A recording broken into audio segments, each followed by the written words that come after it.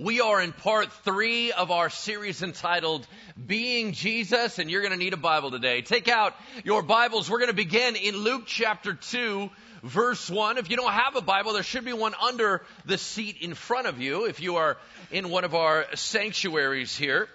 Also, if you have a handout sheet, maybe you want to take that out. I'm going to draw your attention to the fill in the blank here in a moment. We're in part 3, and today's message is entitled Glory to God. And I want to begin with a little bit of a recap and talking about the issue of glory, and then we're going to jump right into our story.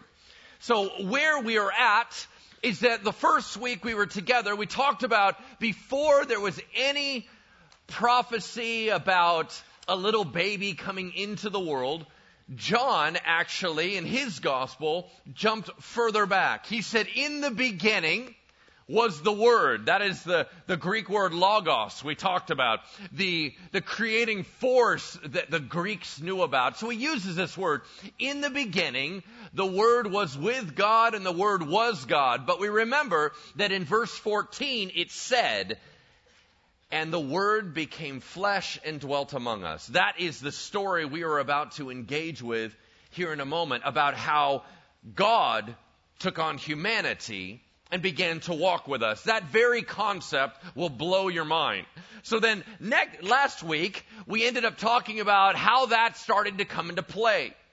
We had angelic visitations, there was prophecy, there was little babies being talked about. John the Baptist was going to show up, Jesus was going to show up, and there was complications of a virgin gets pregnant, she's not even married to her husband yet. How does that work? And there was all kinds of complexities, and we ended by going, well, how's that all going to work out? Is that little baby going to be who we thought it was? Well, that is exactly where we drop into the story today. Of course, I'm going to give you all kinds of context and background and history. So if you don't like that, man, you're in the wrong place. But if you do enjoy that, it's going to be fun. I think we're going to have a great walk through God's Word. So let's dive into it with some thoughts on glory. Glory to God is the title of the message. And glory means simply this: that which is awesome about you. That which is awesome about your stuff. Whatever makes something beautiful or impressive, that is glory. When you talk about what is beautiful and impressive about someone or something, you are glorifying them. So the very reason we are here in this world, the very reason why we exist, is because of the glory of God. God wants to look impressive through us. So we live out our lives reflecting Him. Our job is to see Him as He is and say, wow, that's kind of the point of why we're here. It's not super complicated. It's pretty basic. So if we are not impressed by God, there's a breakdown there. If we are not talking to others about how impressive God is, there's a breakdown there. Glory is critical.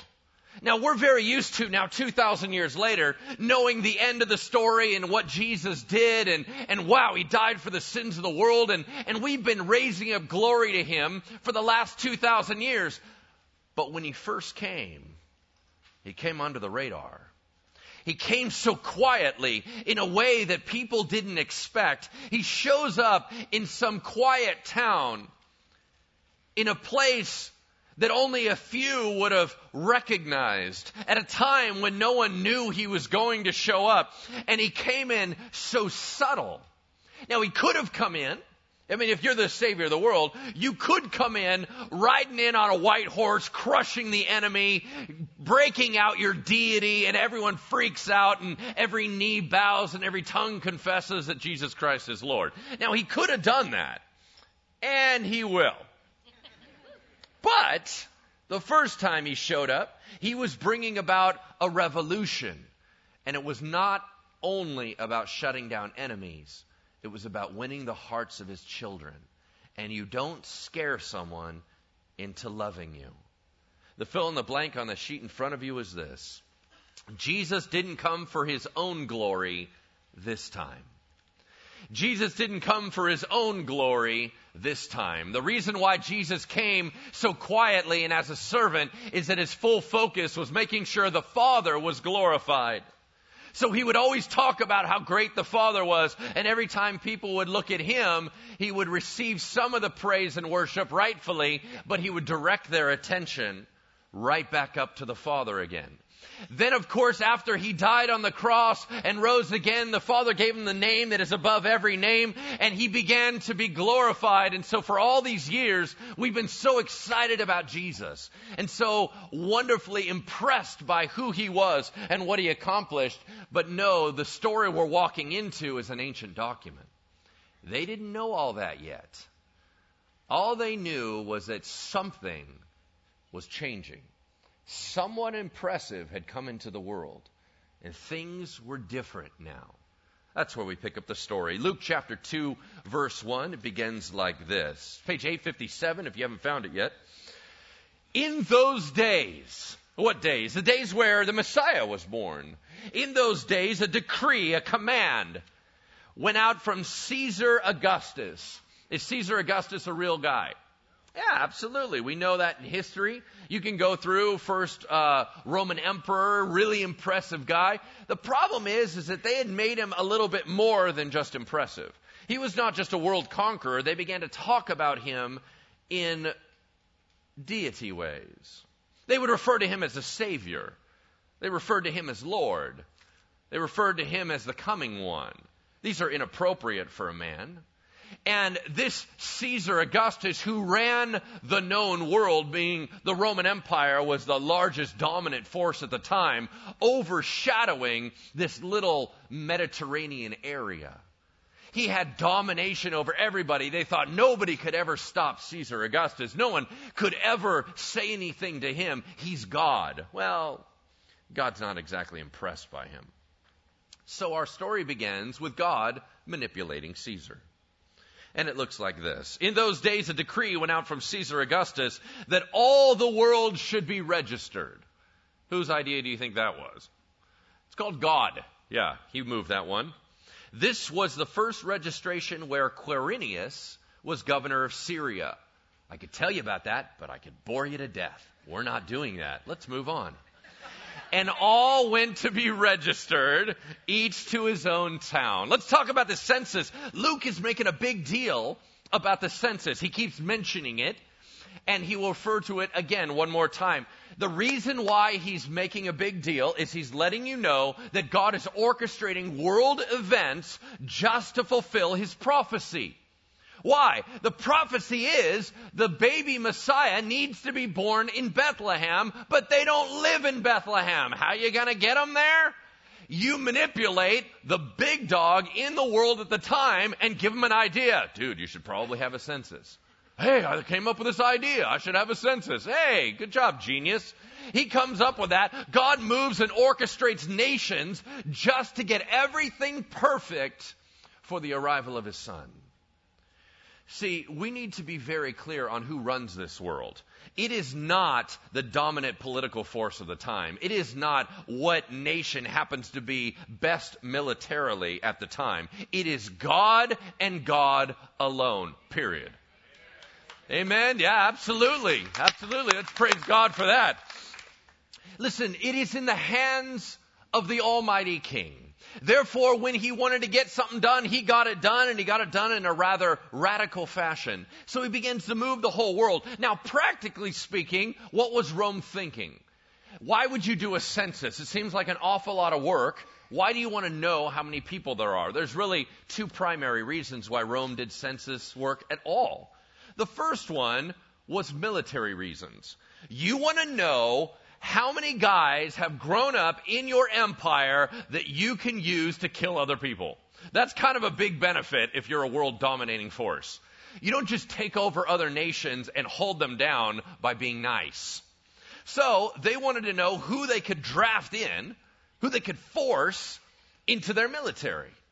So they grabbed all these people and said, go back to your hometown of origin. We're going to count y'all, and anyone that is of age, we are going to have them join the military. But that doesn't apply to our story. Why? Because Jews were exempt from military service. So why were they holding a census in this area of the world? Well, there's one other reason to have a census. What's that? Cash, right? Because if you don't have people to kill people, you need stuff to kill people. That's kind of the bottom line. They wanted to know who they needed to be able to tax. Now, I want you to think how irritating this would be for the Jewish people. They have already been taken over by Rome, and Rome destroys their temple. They don't have a good relationship. We all clear on that? They are dominated by an outside influence. That influence says, I want you to disrupt your lives. I want you to travel long distances so we can count you, so we can charge you more taxes. Listen, I know you already hate taxes, right? So let's say the government said, I want you to go travel 80 miles so I can tax you more. You know how irritating that is? So the Jewish people are agitated by this whole process. Now they have to do it because Rome would come in and cause some serious damage. But they're not all right with it. So our story begins with Joseph and Mary lived in the north. They are now being called to register at Joseph's hometown, which is 75 miles south. That is from the very top of Israel to the bottom of Israel. But it says the word, they are going to go up. By the way, how often did censuses occur? Well, we don't know in this region, but in nearby Egypt, it was every 14 years. So the whole idea that this plan of census happened to coincide with the exact same time of the Messiah being born is not an accident. Yeah? All right. Verse 4. And Joseph also went up from Galilee. That's in the north.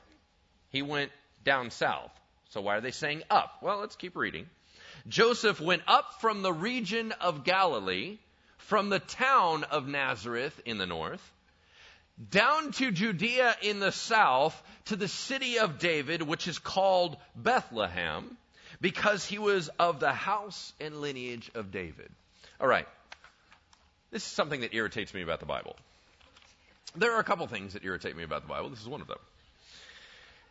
According to me, in my world, if I have a map on the wall and you go down south, that is down. Okay? Don't say it's up, it's down.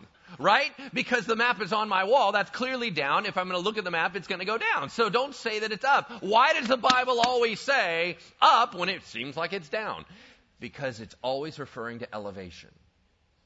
Remember, they're living in a real world that has hills and stuff like that. So when they say up, they literally mean going up into the mountains. Bethlehem is 2,500 feet above sea level. Jerusalem is on a mountain. They're right next to each other in a mountain range. The Galilee northern area is lower. So when they travel, they literally go up. That's the whole point, right? Which of course still bugs me. Verse 5, now they went down to the town of David, Bethlehem. Bethlehem means house of bread. Beth or Beit means house, and Lechem means bread. So it's house of bread. To be registered with Mary, his betrothed, who was with child. Now they're already married in the story. Why does he refer to them as betrothed? Because they have yet to consummate their marriage, and that's what Luke's pointing out. They have not yet fused together because she has the Messiah in her womb. All right? Now, I just want to show you one thing real quick here. I got a chance to go with a group of folks, friends of mine here from church, over to Israel in 2011. And we got a chance to go into Bethlehem, which is now Palestinian controlled. When we went over there, it didn't look like all the things that I always thought it would look like. Now, we're only going to use one photo today. I got a whole different series of photos here, but let's just throw up this first photo of kind of the area. This is Bethlehem today. Now, one of the things you notice right off the bat is it's very hilly. It also has an awful lot of grass. So this is why King David, when he was born, he was a shepherd. When you are near Jerusalem, there's an awful lot of stuff that goes on about sheep herding, especially in the day of Jesus, because the temple was operating. The temple in Jerusalem needed sheep 24/7, 365. They did sacrifices continually. So they would always grab of the shepherd's flocks nearby. You're only 5 miles from Jerusalem. It's a super close location. You also realize that it has modern buildings, but they're all kind of scattered in there. I had another slide which was super funny. It had an actual shepherd watching sheep. We got a chance while we're sitting there looking at all this, a shepherd walks by with all these sheep. I was like, man, it's David, but he has a hoodie and a cell phone. You know what I'm saying? It's a little bit different than it was before, but whatever. So Bethlehem is a real place, a real location you can go visit. Now, over the traditional site, it actually has a huge church called the Church of the Nativity, which is believed to be the longest Christian running church in the world. Why? Because they started it real early where he was born, and it's been continually moving ever since. All right? So let's go back to our story. It says in verse 6, "And while they were there, the time came for her to give birth. And she gave birth to her firstborn son, and wrapped him in swaddling cloths, and laid him in a manger, because there was no place for them in the inn." All right, this is the traditional story that you have heard. I'm about to blow that out of the water. Why? I'm kind of like that. If you have ever done any customs or culture examination of the Middle East, especially the ancient Middle East at this time, you may have stumbled across a very valuable book called Jesus Through Middle Eastern Eyes by Kenneth Bailey. He's a guy that lived over there, and he was writing from a Middle Eastern mindset and how much we screw this stuff up from a Western modern mindset. So here's how we picture it happening. Oh no, Joseph got her there late. She rides in 9 months pregnant, and you know what? Who knew that babies come at 9 months? So now they're all jammed up for time. So they come riding in, and they stop at Motel 6. No vacancy. Then they go to the Embassy Suites. No vacancy. Why? Well, their census is there. It's all jammed up. Oh no, there's nowhere for them to stay. It's a dark, cold, dreary night, and they roll up, and somebody says, "You can stay in the barn." So they go out into the barn. There's all kinds of nasty sheep stuff going on. And then they have a baby in, squalor, and then they kind of throw it into a food trough. That's kind of how we've had the traditional, oh, poor Jesus. Nobody has room for Jesus. Do you have room for Jesus in your heart? Right? This is how we've all been taught. Right? I mean, we know these. All right. Bogus. Here's why. There's a whole bunch of reasons why that is absolutely not the case. All right? So let's start out with who Joseph was. Remember, Joseph isn't wealthy. You're going to find out in the story they're a poor couple. But he has something more valuable than cash in a Jewish economy. What does he have? Lineage. He's going back to Bethlehem, the city of King David. King David is a huge deal to the Jewish people. On their flag is the star of, hey, he's kind of important. If you can trace back in a lineage-obsessed culture that you not only have pure lineage as a Jew, you are directly linked to King David, the very town you walked into, you can stay pretty much anywhere. You're royalty. You're royalty in name alone. Secondly, he has a pregnant wife ready to give birth in a hospitality culture. Hospitality is such a huge deal in the Middle East, especially at this era, although it's still the case today. Even if you're poor, your house has 2 rooms. You always have 2 rooms. Why? One for your family and one for guests. The whole point is taking care of other people. There are rules in hospitality cultures, not in the modern day America. I don't want to share my Starbucks gift card. That's us. We're talking about a whole nother worldview, which is I always have my home open. If you walk in with a pregnant wife ready to give birth, everybody stops what they're doing and focuses for hospitality reasons. So this whole thing about, no, you move on, right? That's garbage. It's not true. The other thing, Joseph had time. How do we know that? It just said it in the Bible. Look back at verse 6. And while they were there, the time came for her to give birth. She didn't just roll into town. They were already there, and then it came time for her to give birth. So there's no, I just came in late. No. Joseph is very clear on how long it takes to have a baby. And imagine, as super responsible guy, which we've already found out, he's not going to cause her all that anxiety. That's not correct. They were already there. Last thing. The shepherds, we're going to find out, come in the story, and they come and check out the baby. And they leave glorifying God with everything they'd seen. According to hospitality rules, if they were not adequately provided for, hospitality demands the shepherds take them home, unless they can't provide better than what the people are currently in. So where did this whole idea come from? This whole jammed up at the end. It actually came from a document that was released in AD 200. And it was a comment, it was a guy writing a story, it's anonymous, and he was writing a story about how he thought it went. The problem was, even in that account, the baby's born before they ever get to Bethlehem. Well, that's clearly wrong. Why? Because that's the prophecy. The whole point was the baby had to be born in Bethlehem. But we've allowed that one story to impact everything ever since. So what was the inn and why was it full? Well, it has to do with the language. The word inn isn't what you think of inn, and here's why. Do you remember the story of the Good Samaritan? The Good Samaritan goes like this. Jewish guy is traveling along, and he gets hit by a band of robbers. He gets tore up and left on the side of the road. Oh, some religious Jewish guys go by, they don't stop. But then, Samaritan, who hates Jews, and Jews hate Samaritans, he sees the guy beat up and goes to his aid, takes care of him, takes him to an inn, provides for his needs, gives cash to the innkeeper, and says, take care of the guy. If he needs anything else, put it on my tab. We all know that story? All right. That word inn is not this word.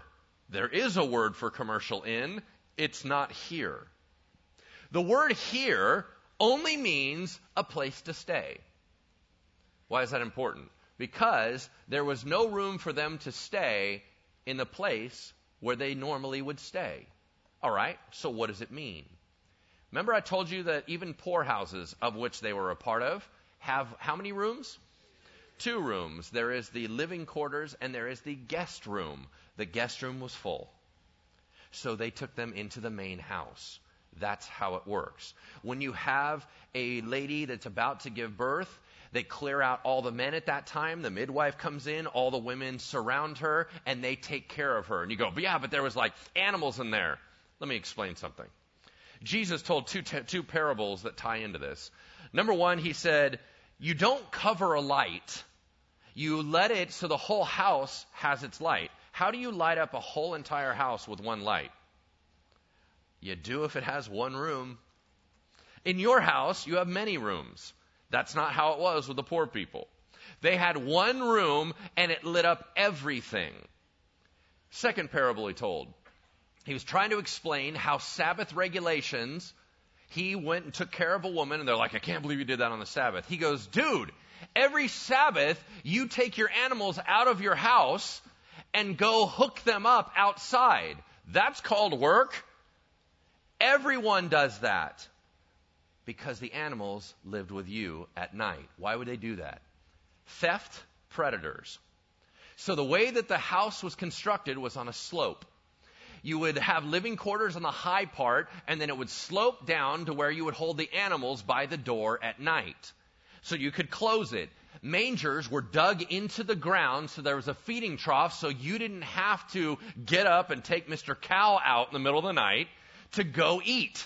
He would just get up, have a midnight snack, and lay back down. The little sheep, they would also provide warmth in the house, but they were all down in their area. If you chose to, you could also have an above-ground wooden manger where the animals would eat. So every morning, you start your morning by leading out your horse or cow, tie it up outside, and sweep out the place and get your day started. So where did they stay? In the main living quarters of the house, provided for by the family. Listen, if there was no room for them, don't you think they would have stayed with Elizabeth, who Mary had just stayed with for 3 months, helping her have John the Baptist? That is only a few miles away. If you travel 75 miles and there's no room and you have family in the area, you would have just stayed with them. The bottom line is they came into town early. They got a chance to stay with family. They made wonderful arrangements to take care of them. And Jesus was born in a loving home. What are swaddling cloths? Anybody knows what those are? That's a big old long sheet kind of thing where you wrap burrito babies. Anybody know what burrito babies are? Yeah, you do. All moms know what burrito babies are. This is, for 9 months, baby is in this position, right? Totally squished in there. So all of a sudden, baby comes out, and baby's like, oh, I feel so free, right? That's very unsettling when you've been doing that for 9 months. So the best way to make baby feel safe and secure as he's growing and getting used to the outside world is when it's time to sleep, you wrap him in a little burrito style. All right? So you roll him up, and my wife is brilliant at this. She wraps him so tight, their eyes are all, it just kind of comes out, and then the baby's like, and then the baby falls asleep. All right? That's swaddling cloths. And then they laid him in fresh hay in what is a makeshift crib. That's how they always did it. It's not an offensive thing. It's let's make sure baby doesn't roll down the hill, right? Let's put him in somewhere where he's going to stay. Fantastic. All right? So let's get a little different viewpoint. It says this in verse 8. And in the same region, there were shepherds out in the field, keeping watch over their flock by night. Everyone's like, ooh, by night. Doesn't mean anything. And because remember, they're near Jerusalem, 24/7, 365 operation. You always got to watch your flocks. And an angel of the Lord appeared to them, and the glory of the Lord shone around them. Okay, here we got into the glory idea. When an angel shows up, it freaks people out. Why? Because of the superpower coming off of them. Do you remember the story that when Moses was up on Mount Sinai with God, he began to glow? Do you remember that? He actually had to put a veil because it was freaking people out. Everyone's like, ooh, what's with the glow guy, right? So he puts on a veil over his face because it was unsettling to them. He was only with God for a short time. What if you're an angel who dwells in the very presence of the Almighty? You know how much God glory you got on you? So when an angel shows up, bam, just knocks people over. Why? Because the sheer power of God, of just being around him, is so intense that glory knocks people over. That's what we're talking about when we talk about the glory of God showing up. Do you have glory emanating off of you? If you have the indwelling Holy Spirit of being a saved Christian and saying, I invited Jesus into my heart, do you understand you got a little bit of that glow coming off you? Now, the rest of the world can see it. You just have a hard time seeing it because you look at yourself every day. There's some glow coming off you, I'll tell you that. This is incredibly intense. And they were filled with great fear. Yeah, of course they were. And the angel said to them, fear not, for behold, I bring you good news of great joy that will be for what? All the people. We've heard this a million times. Oh, great joy for all the people. This is revolutionary. Why? This was being said where? In Israel. Who's Israel concerned about? Israel. Who did they just say? Everyone else. They just said, the Messiah that is born is going to be for all the world. Wait. I thought we were having a Jewish Messiah. Oh, no. You have a Jewish Messiah. He's just so impressive and impactful and glorious, it echoes out into the whole entire world. Now, if they were tracking on the Abraham covenant, God said to Abraham, through your lineage, I will bless all peoples on earth, meaning it's going to have worldwide impact. But by this time, Jews had become pretty focused on their nation alone. But you get a heads up right away, it's going to have worldwide impact. So let's talk about shepherds for a moment. Shepherds were not respected. They were the lower class citizens. Why? Because they worked when church was on. There you go. That's why. Shepherds had odd hours. They were not able to get to temple in the same way as everybody else, so they didn't do all the ritual stuff, so they were considered unclean. They were not even allowed, because of that and their reputation, to be witnesses in a court of law. They were not respected. So you now have disrespected guys working, and then if you're going to do that job, you're probably going to have a few people gravitate towards you that are not really awesome. So they had a rough reputation of being thieves and stuff like that. They're the first ones that get a notification outside the family. What? Why would God do that? What's Luke's point in writing his gospel? Jesus is for everyone. If you think, man, I'm not one of those religious people, I'm not one of those churchy people. Oh, are you going to get notified first of the Messiah? Probably. How did Jesus interact with people when he was here on earth? There was a religious establishment, and he said, I'll get to you in a moment. And he spent all his time with the people that were not flashy. Jesus is for you. Jesus is for your neighbor. Jesus is for everyone. Does he also minister to the wealthy and the elite? Sure he does, because they need Jesus too. But who does he spend a lot of time with? The shepherds were notified first. They got to see the glory of God. That's kind of important. Let's take a look at what they said. Verse 11. For unto you is born this day in the city of David in Bethlehem a Savior, who is Christ the Lord. That's 3 loaded titles. They're Jewish. They get it. First one, Savior. Why do we need a Savior? Because we're all going to hell. That's why we need a Savior. Why? Because of our sin. You're not getting into heaven with any sin on you. So until you find someone that can clean you up, you're not going there. That's the bottom line. So we need a Savior. Jesus was the Savior. So he comes into the world. Who is Christ? Christ means Messiah, the anointed one, the promised one, the one everybody had heard about who was going to come and save the people. He is the Lord. That means master. He's in charge. All right? And this will be a sign for you. They get their own special sign. What's their sign? You will find a baby wrapped in swaddling cloths and lying in a manger. How in the world is that a sign? That's a lame sign. You're like, what? You mean he's going to be burrito babied? Whatever. They all are. And he's going to be laid in. Here's why it was such a big deal to the shepherds, what they just heard. Doesn't matter to us. It matters a lot to them. I want you to jump into the shepherd's mindset. Here's how it sounds. You guys, I'm an angel. I'm going to tell you something super important. The King of all creation has now come down in the flesh and has been born a baby. He has been born in this very town. He is the epitome of God dwelling in this place. The King. I don't know if you can understand how important this is. The very incarnation of God becoming flesh is right here in this place. What are you thinking if you're a shepherd? I'm unclean and I can't even go to temple. So there's no way in the world I'm going to see this baby. I'm not going to get rejected. There's no way I'm going to go knock on some door and it's a king's house and they're going to be like, we don't ever pay attention to shepherds. Go away. You know how embarrassing that's going to be? So what was their sign? And he'll be all wrapped up in a burrito and stuck in a manger just like your kids. Oh, he's in a poor place. Sweet! We can go there. Man, they're going to wrap him up like our kids. So wherever we're going, wherever this house is, we're going to be welcomed. That was their sign. That's how they had the confidence to even go. That's important to them.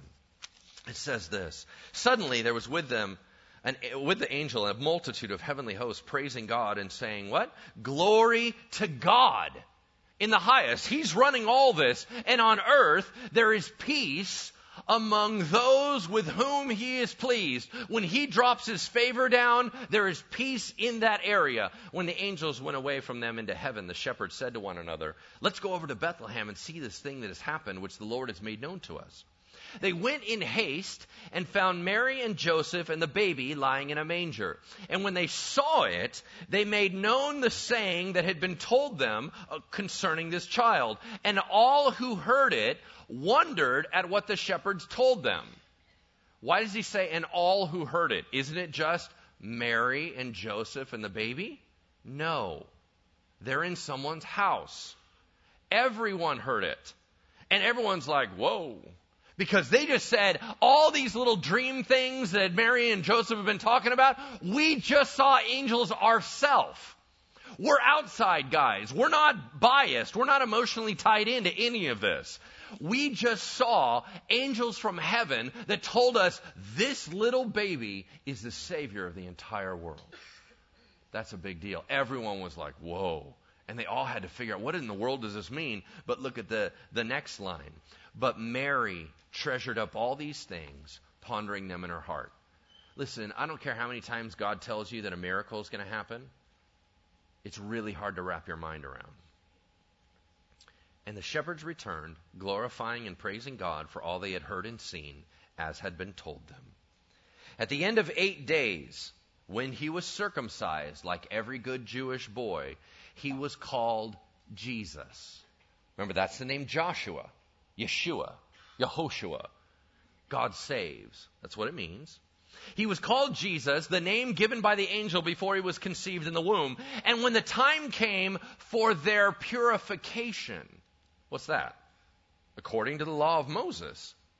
What is the purification? If a woman gives birth, she is unclean and has to go through a purification ritual. How does that work? This is another one that's a drag for ladies. If you have a little boy, you're unclean for 40 days. You can't go to temple. You can't touch anything. You'll make it unclean. So you can do your normal everyday duties, but don't mess with the religious stuff. It screws it up. But if you have a little girl, it's twice that long. You're going, come on, really?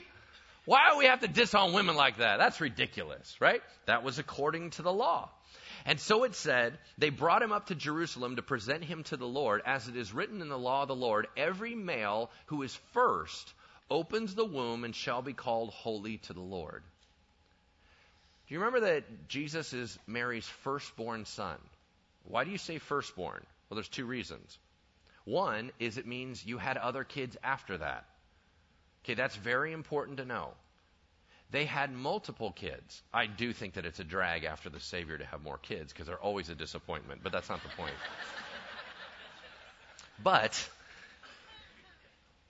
they had more sons. They had a lot of kids, girls as well. 2 of Jesus' brothers ended up writing material that ended up in the Bible. That's, of course, the book of James and Jude. So there were other kids. So you mentioned firstborn because there were more to come. Also, in a Jewish setting, firstborn is special.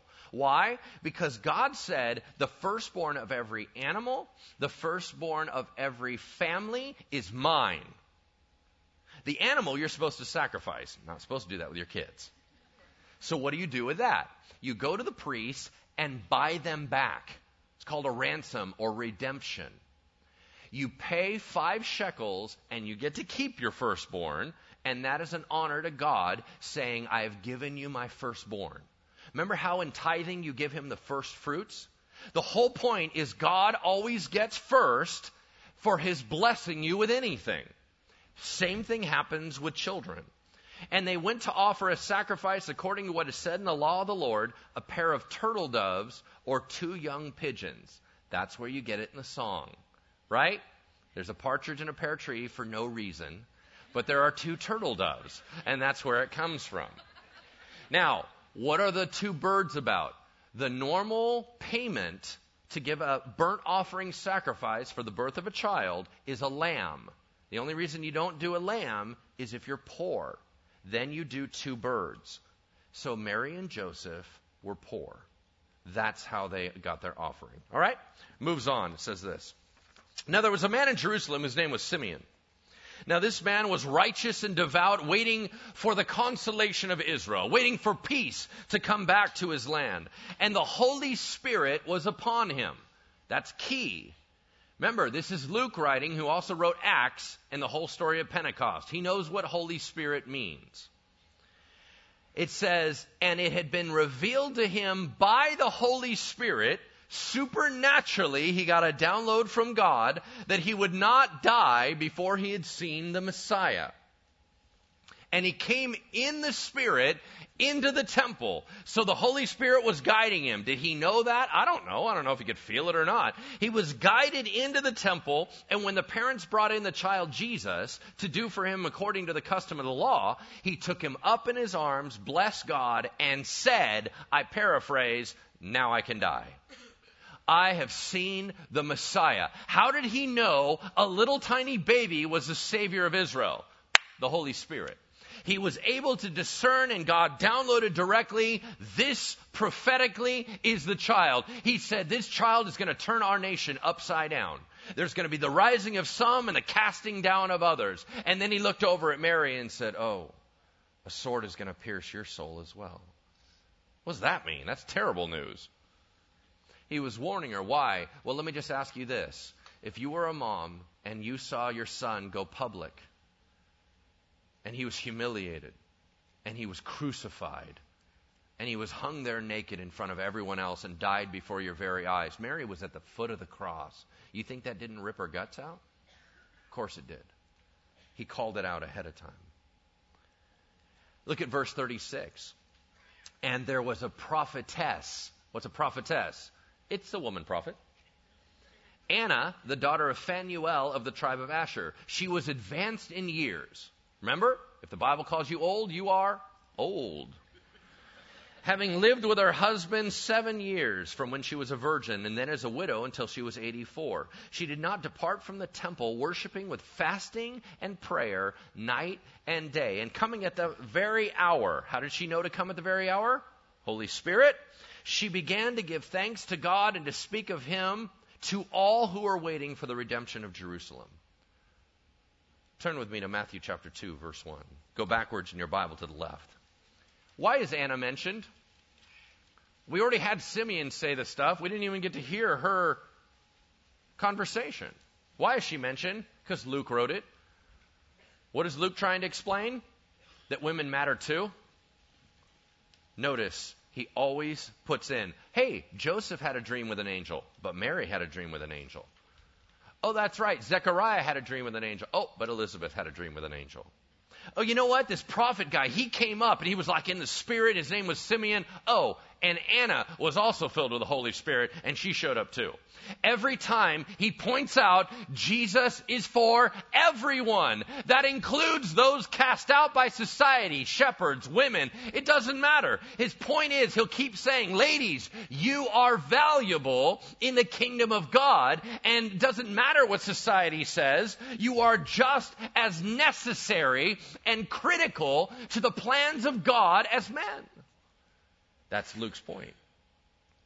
Matthew chapter 2, verse 1. Now after Jesus was born in Bethlehem of Judea in the days of Herod the king, behold, wise men from the east came to Jerusalem, saying, where is he who has been born King of the Jews? We saw his star when it rose, and we've come to worship him. Uh-oh, we got a whole new crew. Who's Herod? He's a psycho. Herod the Great built a lot of stuff. His famous, at least to us, most famous building that he ever built is he rebuilt the Temple of Jerusalem and made it beautiful and glorious. And we go, yay, he's a good guy. No, he's a bad guy. And here's why. The older he got, the more he slipped into madness. He married 10 women. That in itself is odd. But the weirder thing is he was killing them. That's the bad thing. Is he killed his favorite, Mariamne, because he thought her political leanings were shifting. All right? And if you're going to slide away from me, I guess I'll kill you. So he kills Mariamne, then spends all this time running around his palace, and he would call out her name at night, looking for her. Dude, you killed her. Then he would send out his servants to go find her. When they couldn't find her, he would beat them. Fruit Loop. You understand what I'm saying? He's not with us. He is slipping. He's out of it, right? Then he strangles 2 of his own boys by his order in Samaria. Kills his nephew. He'll just kill anyone and everyone that would dare try to take over his throne, and a new group of guys rolls into town and goes, so there's a new king in town. I'm sorry, what's that? No, I'm the king of the Jews. Yeah, we get that. So are you like having a kid or something? Because we just saw in the constellations a new king has arrived. Mr. Paranoid gets this information and he's not going to freak out? Of course he's going to freak out. He will kill everyone for this. So sure enough, they said, hey, we're from the east. We saw his star rising. That is a sign of a king. Would God really use stellar constellations to bring about information? Of course he would. Why? He's a master of the universe. He can move anything. And that's actually what I'm going to be talking about on Christmas Eve. Plug, commercial, there.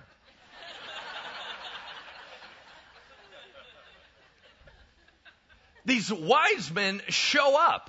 Who are these guys? Where do we get these guys from? Well, it says they're from the east. If you're reading any translation other than the ESV, it probably says, we saw a star in the east.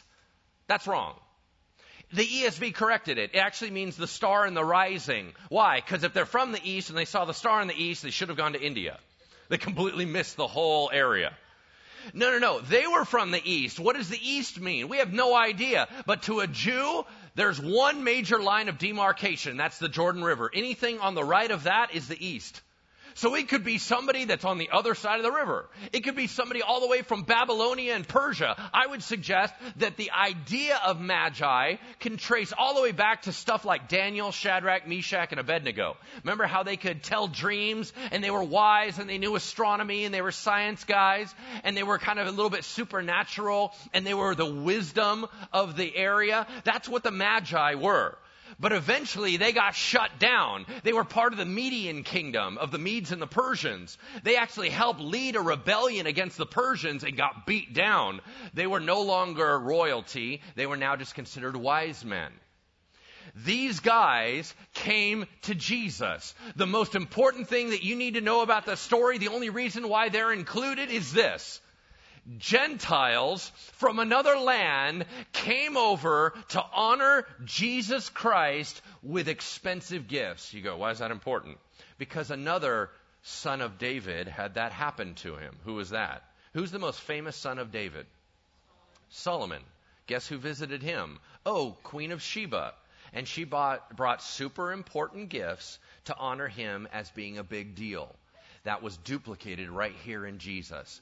Not just Jews were notified, but Gentiles were notified. He was the Savior of the entire world. They came all the way through, and they gave him important presents. And I'll tell you what they are in one moment. But let's just talk about who these guys are real fast. I believe they were from Arabia. I believe they were Arab. Why? Because their gifts are from Arabia. It's not all that deep. Here's why. They were giving gold, frankincense, and myrrh. Now, everybody can get gold. Actually, gold is mined in Arabia. Frankincense and myrrh come from trees only grown in southern Arabia. So either these guys traded for it, they came through the territory, or they're Arabian. That's important because it means that they didn't come from that far away. They came from the southern area of Arabia that's on the other side of the river. But as they wandered up, they come in and tell Mr. Paranoid a new king is in town. So he starts to freak out. It says this.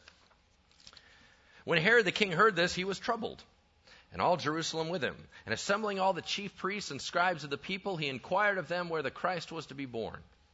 And they told him, in Bethlehem of Judea, for it is written by the prophet Micah, and you, O Bethlehem, in the land of Judah, are by no means least among the rulers of Judah, for from you shall come a ruler who will shepherd my people Israel. Then Herod summoned the wise men secretly and ascertained from them what time the star had appeared. Why does he want to know that?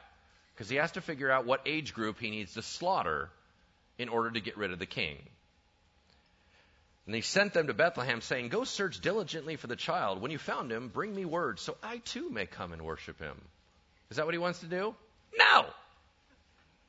Verse 9. I don't know why I screamed like that.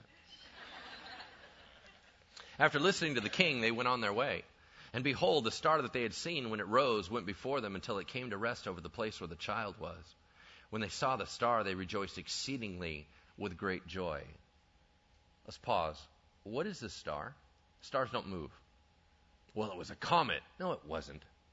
Comets are like, yeah, and they're gone. That's not what happened here. This is like a moving, hovering star. But we know that stars are super far out there. Now, was the original star that showed up in the constellation, was that a supernova that God just fired off and was able to allow them to see it and it had moved here? I have no idea. All I know is that God orchestrated some incredible things. And then he had something moving. What was moving? I'm going to suggest to you that it was the Shekinah glory of God. That it was the very power. Remember when Israel had a moving pillar of fire that moved in front of them at night in the desert? I think that's the same thing. A big glowy thing, we're going to call it a star. And big glowy thing starts hovering right over the house. How do you know a star is over a house when it's way up there? Because it's not a star. It's the power of God. It says when they walked in, going into the house, they saw the child with Mary, his mother, and they fell down and worshiped him. That is the appropriate response to a king. Well, they were kings. No, that's bogus. They were magi.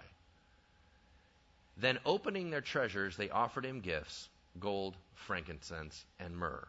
And being warned in a dream not to return to Herod, they departed their own country by another way. Okay, how many wise men were there? We have no idea. Why? Well, there was 3. What are you talking about? I set them up every season, right? You know where that came from? The stupid idea that no one can carry more than one present. Right? It's kind of like, oh my gosh, this frankincense. Oh, it's so huge. I couldn't possibly carry more. Come on. It could have been 14 of them. It could have been 2 of them. All we know is it's plural. And that's it. The whole idea that it's one gift per dude is not legitimate. They brought him gifts, meaning there's probably a lot of different boxes of myrrh and frankincense and gold. So we don't know how many people rolled up in this caravan. Were they wealthy? Yeah, absolutely. That's kind of part of the point. Did they have names and all that? Tradition has them named. One's named Balthazar and all this stuff. That's all legend. Is any of it legit? Probably not. But they were notified by God and they went to go praise a baby. Let me close with this thought. If this story is all about glory, I got a question for you. When the shepherds heard about Jesus being the king, meaning he was going to tell them what to do, they glorified him. When the Magi heard that there was a king, they came and they fell down and worshiped and glorified him. The only person that resisted glorifying God was the one who currently had power and didn't want to lose it. So I got a question for you. Why are you resisting God? In your life right here, right now, God wants control of you and he wants full access to your life, and you're resisting him because you think it's your power. You're the only one resisting God in that area. Why did Jesus come down and spend time with the down and out and the sinners and the tax collectors? Because they knew they needed a Savior. It was all the smug, self-righteous, religious people, all the people that thought they were good enough that didn't need Jesus. And Jesus said, that's too bad for you because I come for sick people. And if you think that you're all good, I guess you don't need me. So I'm not for you. Jesus currently is challenging the authority in your life. It means you're no longer in charge. And if that bothers you, you have somebody just like you in Scripture. It's called Herod, the man gone mad. Have we gone mad? That we would dare to hold on to our power and miss the Savior of the world, but at least we have control. What are you protecting? What is so awesome about the leadership of your life that you're so extraordinary at it that God's going to screw it up? Are you better than God? Do you know more than He? Do you have better plans? Do you have more access to resource and power? Why are you resisting the authority of God in your life? What am I possibly thinking when I choose sin over Him? What, it's going to make me more full? It never does. And I'm always embarrassed afterward. Have we gone insane? Listen, God wants all of you. And any of those areas that you think are off limits to Him only pique His interest more. And either He is king of all or He's not king at all. You understand what I'm saying? So if Jesus is going to be glorified in your life, You got to be all in. Let's close in prayer. Heavenly Father, thank you for today. Thank you for your glorious walk in your word. Thank you for the way that you guide us and direct us. We ask that you would change us so that you would get max glory in our lives. We pray that you would adjust our hearts, that, Lord, that you would settle our minds and allow us to submit and surrender to you and give you all authority and power in our world. God, we take off our crowns that we think we wear and we cast them down before you, knowing you're the only rightful King. King Jesus, we love you. Be praised in us. In Jesus' name, amen.